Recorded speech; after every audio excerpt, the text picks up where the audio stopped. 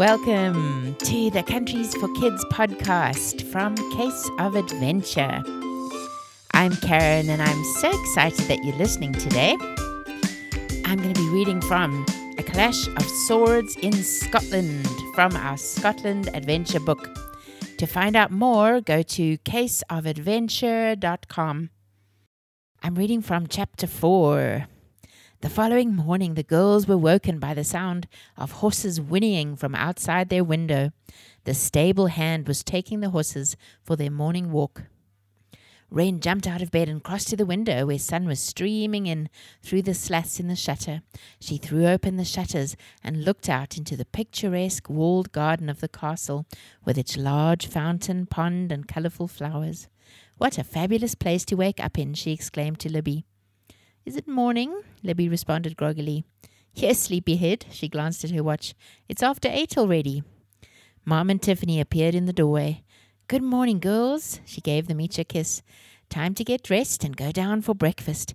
I've just woken the boys. We all slept so long, I guess the long flight finally caught up with us." "I feel great this morning," Wren told her, and Mom smiled. "Glad to hear it." Breakfast in the castle dining room was quite an experience. The room was huge and intimidating. "I've always wanted to eat at one of these long tables," Libby remarked. "We always see them in movies." "At least we're all sitting at one end and not some of us on this end and some of us there," Rome pointed to the other end. Ian walked into the dining hall. "Welcome to a castle breakfast. I thought you deserved to eat in the formal dining room," he said in a teasing voice, grinning round at them. A footman came to greet them, placing napkins on their laps and offering them tea or orange juice. A server with white gloves wheeled in a trolley laden with platters of food, which were covered with silver cloches. A wonderful array of delicious aromas wafted up to their noses. The children's eyes were wide with all the choices. The waiters wheeled the trolley around the table, allowing each of them to choose the items they liked and then dishing them elegantly onto their plates. "I won't forget this breakfast for a while," Rome commented. Afterwards, everyone gathered what they would need for the day. The van, with Dad driving, followed Ian's car to fetch Janet from her flat nearby. Janet waved hello as she hopped into Ian's car, and they set off for the 45-minute drive across to St. Andrew's Castle. The ruined castle lay on a rocky outcrop overlooking Castle Sands Beach. It was a fascinating place with underground tunnels, passageways, and dungeons. Ian and Janet met them in the parking lot, and after exchanging hugs and greetings, they walked together towards St. Andrew's Castle entrance. "How was your night in Weems Castle?" Janet asked Wren. "Any scary experiences?" Wren laughed. "Not really. It was lots of fun. I forgot I was in a castle, and I was surprised when I woke up this morning." "I had a battle with a suit of armor in the night," Jake told her. My, and who won?" "I did. Then I went back to bed." Jake skipped ahead to join the others as Janet and Wren laughed at his antics. Ian turned to the family to tell them a bit about the town and the castle. Many believe that the Apostle Andrew came to Scotland in the 1st century. The town was named after him and also the castle, Ian told them. A guide snapped to attention and saluted Ian as they walked past, looking surprised to see the troop of children accompanying him. "Having the future Earl of Weems as our tour guide is pretty cool," Rome thought to himself. Over the years, the castle has served many purposes. Wealthy bishops of the Catholic Church used to live here before the Reformation in Scotland. It was used as a prison as well as a fortress to protect the town's people. If an enemy came to the town, the people would flee inside the castle. "Did you know Lot in the Bible had a pet flea?" Jake told Libby. "He didn't," Libby replied. "He did. It says that God told Lot to take his wife and flee from the city." Libby and Jake giggled at each other as they walked on, until they became thoroughly absorbed with exploring the fascinating castle, walking over bridges with dark wood railings and up into a huge stone tower with a narrow curved stairway. They could see the ocean through gaps in the stone wall and pretty white flowers dotting the castle lawn far below. At the top of the tower there was a breathtaking panoramic view of the city. They could see vast stretches of land, grey buildings with red roofs and large patches of green grass. Ian continued telling them stories from the history of the castle. During the Wars of Scottish Independence, the castle was destroyed and then rebuilt. It changed hands between the Scottish and the English many times. After the Battle of Bannockburn, involving William Wallace, it was taken for Scotland, but then recaptured by the English 15 years later. There was a 3-week-long siege, after which the Scottish took it back and destroyed it, so that the English could not use it again. Lairds of Fife, like my ancestor John Weems, were asked to help defend the castle. What was it like during the siege? Rome asked. The enemy armies surrounded the castle and no one was allowed in or out of it. No food or water could be brought in. They used weapons like the trebuchet to fire huge rocks against the castle and the ballista, which is like a giant crossbow, to shoot arrows lit with fire. Eventually the enemies breached the castle and captured everyone. The remains of the castle are a portion of the south wall here, which encloses a square tower, the dungeon, the kitchen, and best of all, the underground mine and countermine tunnels. Would you like to explore those? Yes, the children were very enthusiastic. What are the mines? Libby asked what everyone wanted to know. The mines and countermines are dark tunnels which have been hewn in the wet rock. They were dug years ago by enemies trying to weaken the castle during a siege, and then by the castle inhabitants who were trying to stop them. One group would have been digging in and the other digging out. They walked down long, winding, narrow stairways towards the dungeon and mine tunnels. Dad read to them from a plaque on the wall. Many times in its history, this castle was a prison. The dungeon was a dark and airless rock pit. During and after the Scottish Reformation, Catholics and Protestants in turn were imprisoned in the terrible conditions of the dungeon. John Knox wrote, "Many of God's children were imprisoned here." "That's so sad," Wren commented. "It seems that so many people who weren't even criminals were imprisoned." "Yes, and even executed," said Ian. "We'll see later the spot where George Wishart, the Protestant preacher, was burnt at the stake. Let's head down to the mine and countermine tunnels first, though." He led Dad and the children down into the mine tunnels, while Mom and Janet stayed behind to chat. The tunnels were very low in places, and the adults had to bend their necks and duck as they walked carefully along. Ian tried to give them a picture of what it would have been like. "Nowadays we have lights and railings to make it easier to walk, but back then it would have been pitch dark, wet, muddy and slippery. Men in the front would have had shovels and picks chopping away with rock and soil, and men behind them would have had to use buckets to remove it from the tunnel. There was not a lot of room and not much space to carry weapons.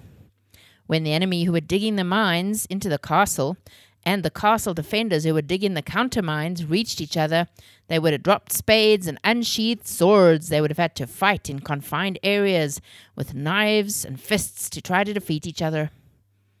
"Perhaps they would have used their spades to bonk each other on the head," Jay commented. "Don't joke," said Wren. "I think it must have been awful." "Yes," said Dad. "Mayhem and slaughter in the wet, messy darkness. It would have been hard to know who was an enemy and who was a friend." "Exactly," Ian agreed. Soberly, they continued down the tunnel. The men on the outside would have to dig to try and bring down the walls under what they thought was a seam or a weak place. They hoped the walls would sink into the holes and would prop them up as they went. When they were ready, they would set the props on fire and run like mad so that the walls would fall. "It sounds very difficult," said Wren. "I can't imagine how they did it without bulldozers and other machines." "You're right, it would have taken a long time. The people inside the castle knew what the enemy were up to and started digging the countermines to try to stop them," Ian answered. "The mines were rediscovered and opened to the public in 1879, more than 300 years after they were dug." As they walked along, they heard the singing of Scotland the Brave coming from deep inside the tunnels. Ian smiled. "The Scottish people are very patriotic, and this is a favourite spot for singing that anthem." Wren was very glad to ascend into the fresh air again after the dark mustiness of the tunnels. The boys and Libby told Mom and Janet all about their adventure. "Sounds exciting," Mom told them. "We've been enjoying the sunny view from here." They walked together towards the castle courtyard. Brick lettering with the initials of George Wishart marked the spot where he had been burnt at the stake.